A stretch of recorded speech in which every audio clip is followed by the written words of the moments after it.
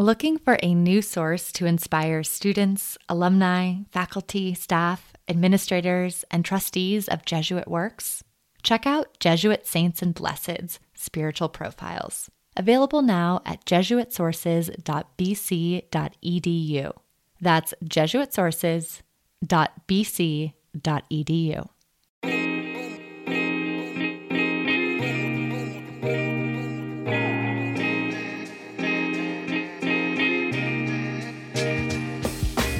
Hello and welcome to Jesuitical, a podcast by the young, hip, and lay editors of America Media.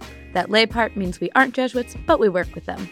Join us each week for a smart Catholic take on faith, culture, and the news, often over drinks. I'm Ashley McKinless, and I'm joined by Zach Davis. And it is great to be with you, Ashley. We are entering one of my favorite parts of the year, which when is it's getting warmer. Yes, warmer. It's post-St. Patrick's Day, post-Daylight Savings Change. We're rounding the corner in Lent. Yeah, spring really is on the way. Like, I can leave work, and it's decent temperature, and it's still light outside. So Easter's coming. Yep. All right, let's bring that energy to today's show. Yeah, it's a really great one. Who are we chatting with? Yeah, we're talking to Father Vivian Richards. He's a Jesuit priest of the Karnataka province in India, but now he's living in Rome and working at the Jesuit Curia. So that's like the home office of the Society of Jesus. Yeah, so we get to talk to Father Vivian about an app that he's been working on that the Jesuits put out that is a Jesuit pilgrimage app. It's available if you got an iPhone or an Android. You can download it there, and it takes you inside some really important spots, both to St. Ignatius and the Jesuits, you could use it on the ground if you were there to kind of help learn about the spaces that you're in. Also, it really fits into some imaginative prayer if you're doing this from your couch. Yeah, so that's a great conversation. And in Signs of the Times, we will be talking about Biden's new asylum policies, as well as papal inheritances and some Dominican and Jesuit-friendly fire in the realm of basketball. That's right. But before we get to all of that, we have a few words from our sponsor this week. If you've been looking for a way to grow closer to Jesus this Lent, we found a great opportunity for you. Daily Rosary Meditations with Dr. Mike Scherschlicht is a podcast where you learn how to meditate and establish a daily habit of prayer, all while discovering the truths of the Catholic faith. It's the fastest growing community praying the Rosary with family and friends around the world. Each day, a different topic is explored, allowing you to learn your faith in bite-sized daily portions while you pray the Rosary.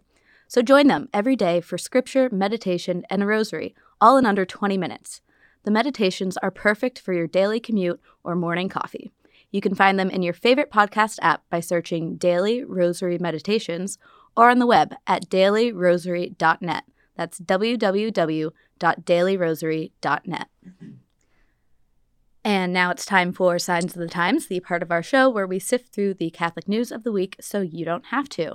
And our first story is on immigration and Biden's new policies at the border. So for some background, in May, Title 42, which were the Trump-era restrictions on the border related to the pandemic, are going to expire.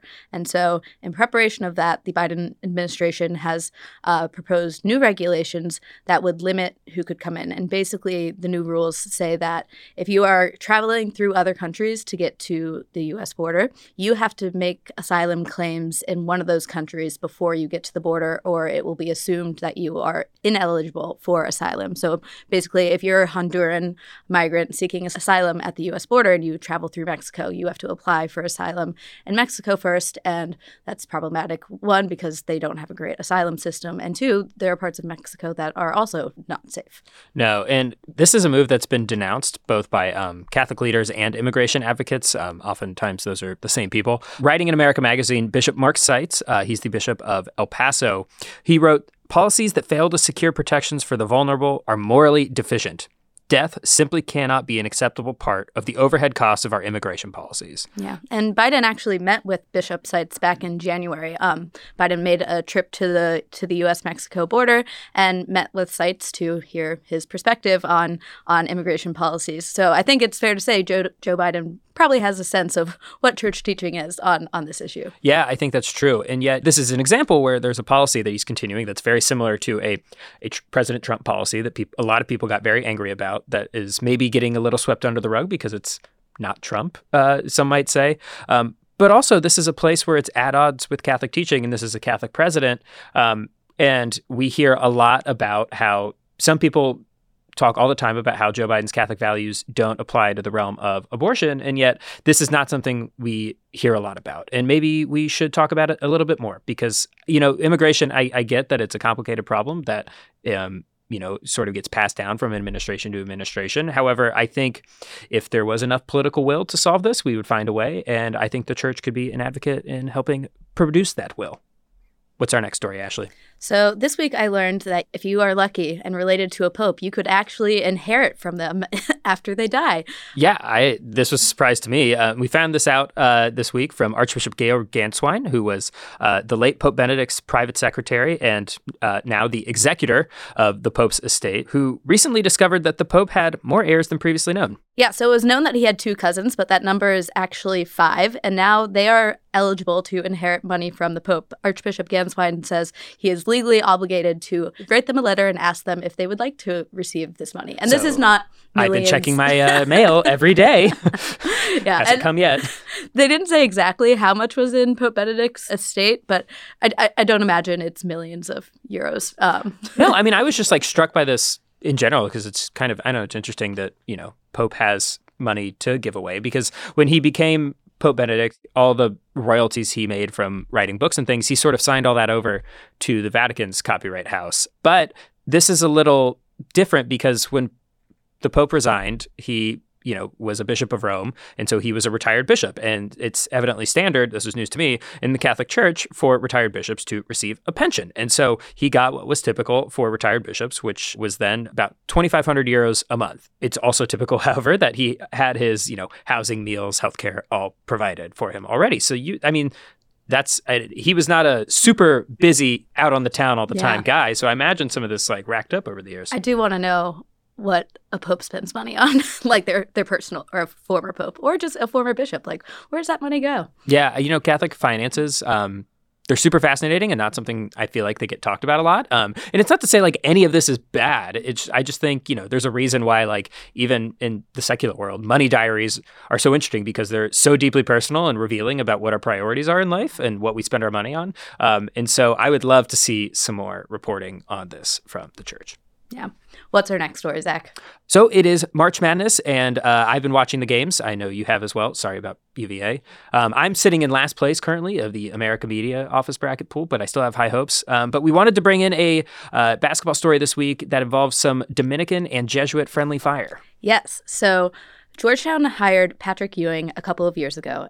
And it's fair to say his tenure has not been a success so far. Over the past 2 years, they had a 29-game conference losing streak and a 13-50 record.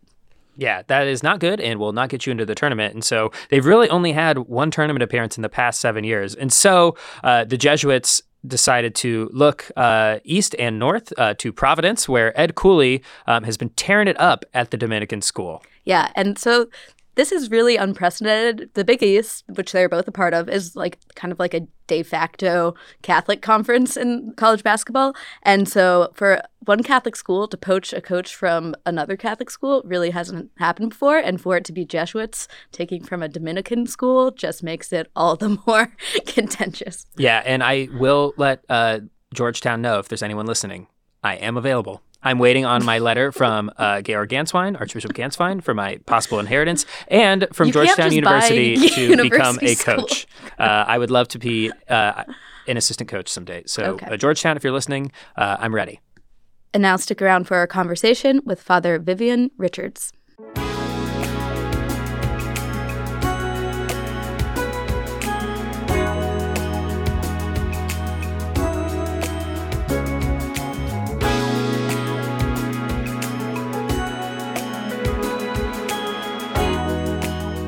Joining us from Rome is Father Vivian Richards. Father Vivian is a Jesuit priest of the Karnataka province from India, working in the Jesuit Curia in Rome now. Welcome to Jesuitical, Father Vivian. Thank you. Thank you so much for having here in the Jesuitical podcast, America Magazine. Hey, thanks for stopping by. Maybe we could just start by hearing a little bit about the Jesuit Curia in Rome. I imagine that has to be a fascinating place with, Jesuits all over the world. What's the role of the communications department there? And also, what language is everybody speaking at the Curia? Curia is the center of the Society of Jesus, where all the administrative things happen, and is situated not too far from the Vatican House.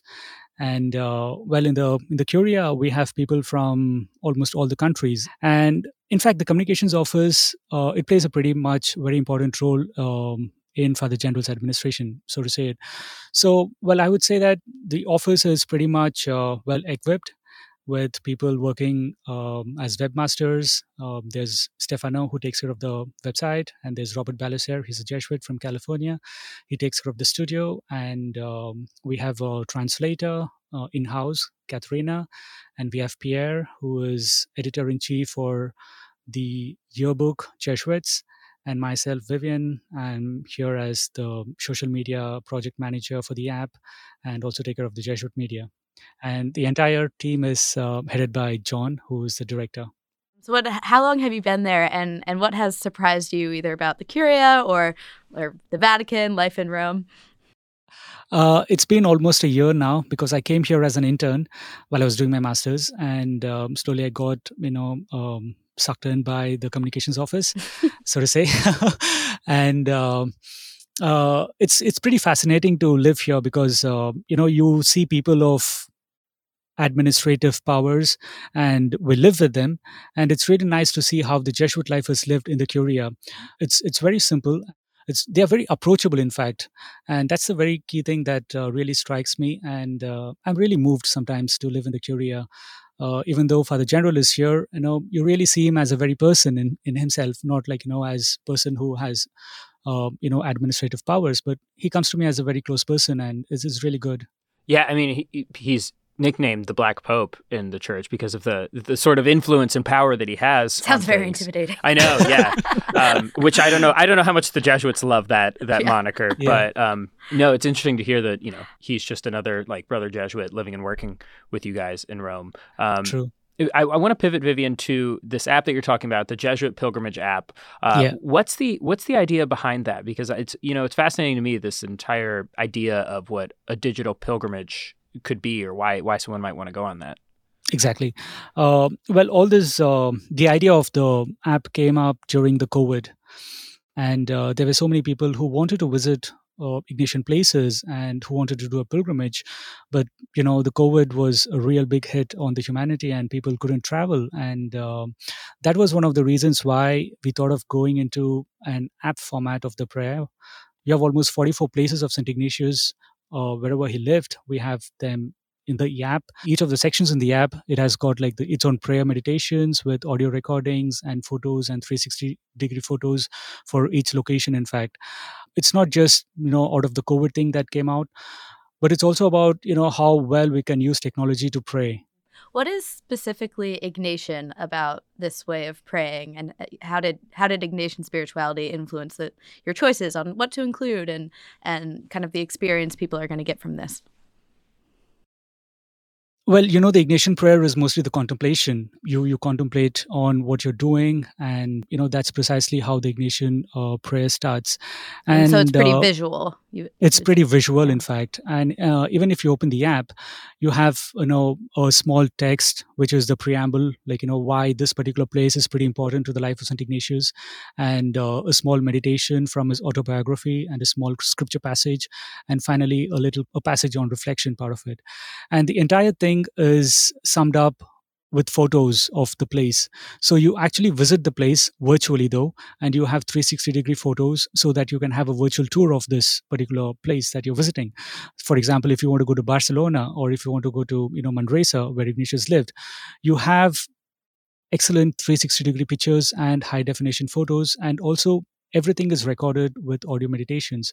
So you can, put on your headphones and listen to the prayers, and you can have your own meditation. On the other hand, if you'd like to even visit the place, there are maps integrated on this app.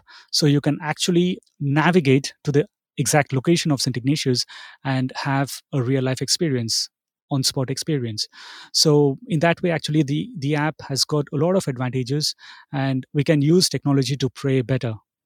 I want to go back to sort of like even before introducing technology, the idea of a contemplation of place. I think that's going to be a new phrase for a lot of our listeners. Could you just give a background as to what that is? What's the Ignatian flavor of contemplation of place? And how might someone pray with that, maybe independent of technology or pilgrimages?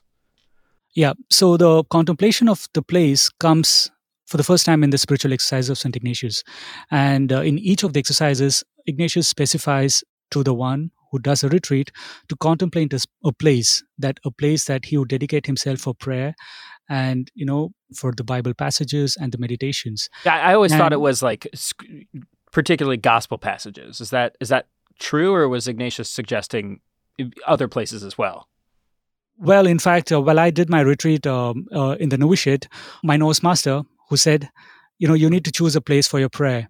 And you need to sit down there. That is your physical place.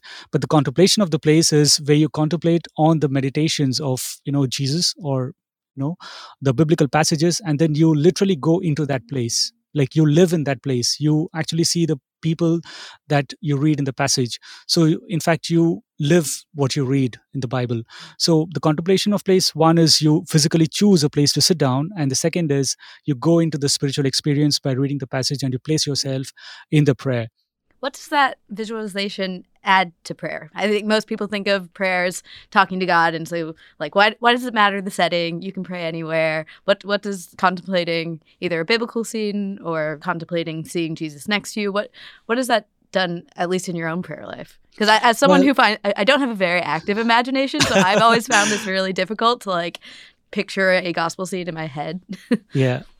Well, I can give my own example. Like, when I started my retreat, the 30-day annual retreat, it was pretty hard for me to understand why this visualization is pretty much important, or, this imagination in prayer, wherein you situate yourself in the gospel passage and then you see, the people in the gospels, or, the characters in the gospel among you or you in them.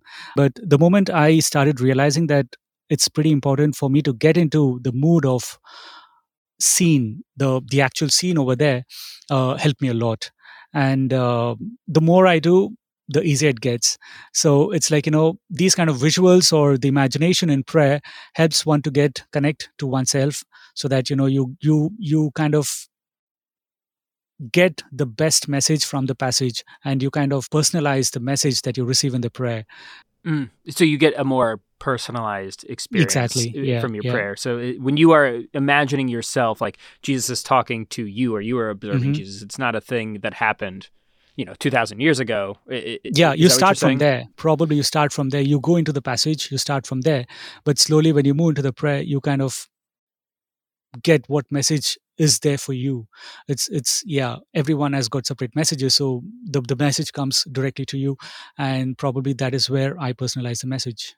Now, I'd heard about doing this with gospel passages, and I've tried that, but I'd never really considered doing it with sort of pilgrimage destinations or spots. So I'm curious what your experience has been, sort of putting together, the life of St. Ignatius in the spots that are important to him. What contemplation of places like for that? Well, as I said, we have almost 44 places of Ignatius covered in the app, like all the places wherever he lived. And most significant what are some places, of those? What are some of the big highlights? We have, say Pamplona, we have Loyola, Barcelona, then we have Manresa, Montserrat.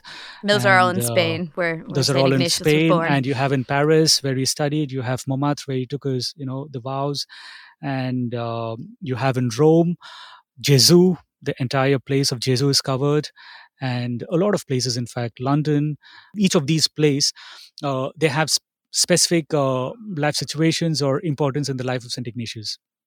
So say, for example, the Pamplona experience, the cannonball moment, probably for Ignatius, it would be like, a life-changing moment where something happened to his life. And when I go into that particular aspect of, meditating the cannonball experience or, the Pamplona, for me, it is, what are the cannonball moments in my life? And when I pray using this app, I listen to the experience that Ignatius underwent during his time, and it makes me realize that what are my own cannonball moments? What is my Pamplona experience? And that makes me go back into my life situations and my events of life and slowly have a little interior conversion. And what if you've never been to these places before? Because I imagine it might be like I was using the app, and Mhm. I had an easier time with some of the places in Rome, because Ashley and I had a chance to go there and visit the rooms of Mhm, mhm, Ignatius and mhm. stuff. What do you recommend if I've never been to any of the sites in Spain? Do I need to get hung up on the details that I'm not like physically there, or what's the best way to approach that?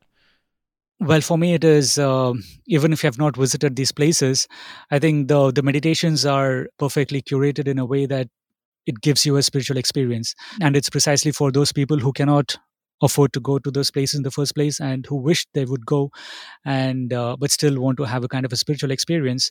So these kind of visuals will really help people to understand, okay, these are the key elements that Ignatius saw during his time, and probably that is the same thing that I'm seeing right now. The house of Ignatius, and you see where he lived, and those kind of key elements would probably trigger a moment of prayer in one's life. Yeah. Have you heard from anyone yet about their experience with the app? Well, a few of them write back to me saying that we had some good experiences using the app, and the best part is we can have different groups of prayer or different types of prayer, so to call it. The entire app can be screencasted on a television, and you can have a small family group prayer, or if you want to animate a group prayer in your own youth team, or those kind of activities are almost welcome from this app, and it's just a matter of screencasting the app and having the audio meditations streamed. I'm curious what your thoughts are about praying with technology more generally. Mhm. Being a younger Jesuit, this might come more naturally to you, but I imagine True. there might be some Yeah. of your older brothers that might look at this work kind of skeptically. That the phone is a place or a mode Mhm. of prayer. Yeah. I admit, like, I have a really hard time praying with my phone. I feel like I use that as like a tool for a bunch of other things in my life, Yeah. and I actually want to like throw this out the window when I'm trying to pray, right? Because of all the distractions that can come in. True. Well, for me, it's a starting point, I would say. This particular Ignatian pilgrimage app would be a starting point and not the end in itself. It would show how to pray, or get the contemplation into action by listening to the passages. And once we use this, then I think we need to throw the phone out and get into the mood of prayer. But you just cannot say that, okay, I'm praying using the app. Yes, the app will give you a starting point to pray, but the prayer has to happen through the self.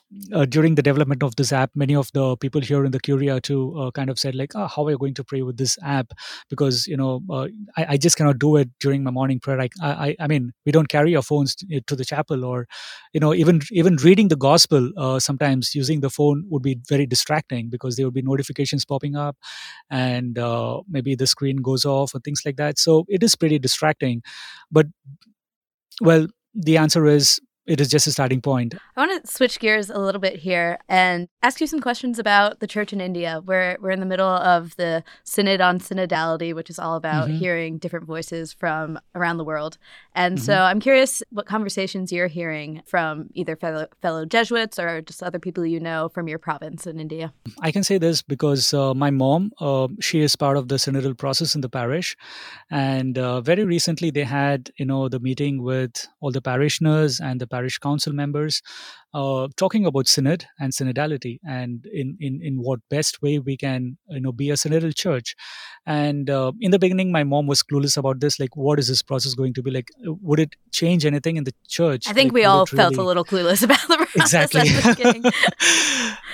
very skeptical, and but she was pretty hopeful, saying that, well, the Pope has asked us to discern the synodal process, and I think each of the parish is doing its best. Even talking about synodal process in India is a little overwhelming, and it kind of brings in a lot of hope, in fact. And a few of my people back in India, like my friends, they too talk about synodal process when they meet the parish priest, and they have this kind of a discussion about how well we can be a synodal church. What are some of So, the biggest questions or topics that you've heard discussed or your mom has heard discussed? the clergy mentality, if I can say that, because everything is becoming very clerical. So it is, the clergy takes a prominent positions in the church, decision making positions in the church, and how can the lay people be part of it? uh, so I think there should be another process, like a process where discernment happens between the laity and people within the church, so that both of them come into a common ground and discuss the things and take decisions in the church and within the church. And again, the participation of the youth. We have great number of youth in India, and I think the synodal church will really give rise to the participation of the youth in India, and a lot of youth activities probably should emerge after this process, I believe. So that's something that I hope for. It's interesting, a lot of I feel like clericalism, how to get young people involved, that's a pretty common theme we've heard from a lot of different people we've talked to all around the world. It does feel like that is among one of the issues that the Holy Spirit seems to be prodding in the synodal process. True. And we'll encourage all of our listeners to check out the Jesuit Pilgrimage app. I assume they can find it on whatever app stores. Absolutely. It's available on Play Store and App Store. And you just have to, log into www.jesuitpilgrimage.app. And we have excellent space over there, a section for media and promotion. And, if you're a Jesuit, what can you do? We have a list of things. We have proposed a lot of things. If you're a parish priest, what can you do with this app, or how well you can use this app? If you're, a teacher or a group leader or a student or, no one, you can always use this app. And the app is available in 4 languages right now. And we have already initiated a process to do it in many more languages. There are 8 more lined up. And a lot more features are coming in. So stay tuned for the app. And yep. Wow, that's incredible. Well, we'll make sure that we link to both the Apple Store and the Google Play Store and Excellent. all the resources in our show you. notes. We do have one final question, Vivian, that we ask all our guests, is that if you could canonize one person, living or dead, Catholic or not, fictional or real, who would it be and why? Well, I guess Pope Francis would be the one, living and a real person. He comes to me as a person very warm, humble, and very genuine. And I see him as a person who is really making a difference in the church. And probably many have told you this, that he would be the next saint. But for me, he is already one, and he's a person of God. So yeah. And from what I understand, he makes some visits to the Jesuit Curia Yes. on the regular. Have you gotten to be part of one of those visits yet? Yeah, he did visit us once, and that was to greet on the feast of St. Ignatius, and it was excellent. And we really loved his presence. He's very very humane person. Yeah, I get the sense he likes being around, his Jesuit brothers. He sort of like feels like that calls back to, all of his formation. Is that your True. understanding too? That could be one. The other one is he just looks forward to being in any Jesuit community because this is where he feels at home. And when you have Jesuit brothers around him, like it's like a family. So it's not like people go and kiss his ring, but we just give him a warm hug, and that's what Jesuits do to another one. So yeah, so probably he feels really warm here. Awesome. Well, thanks so much. Again, we're talking to Father Vivian Richards, who is working at the Jesuit Curia in Rome, who was a project manager on the Jesuit Pilgrimage app. Thanks so much for joining Jesuitical, Father Vivian. Thank you so much. Thanks for having me here. Days of romantic prose and lilac wine. Nights out under the sky, watching stars align. Days of making sweet honey, Melissa. In Viaggio, The Travels of Pope Francis is a new documentary from Academy Award-nominated director Gianfranco Rossi. The film provides a deeply intimate look at Francis's papacy as he travels the world meeting the faithful. In theaters for special screenings on Monday, March 27th. Find more information at inviaggiodoc.com. Available to rent and own on digital March 31st.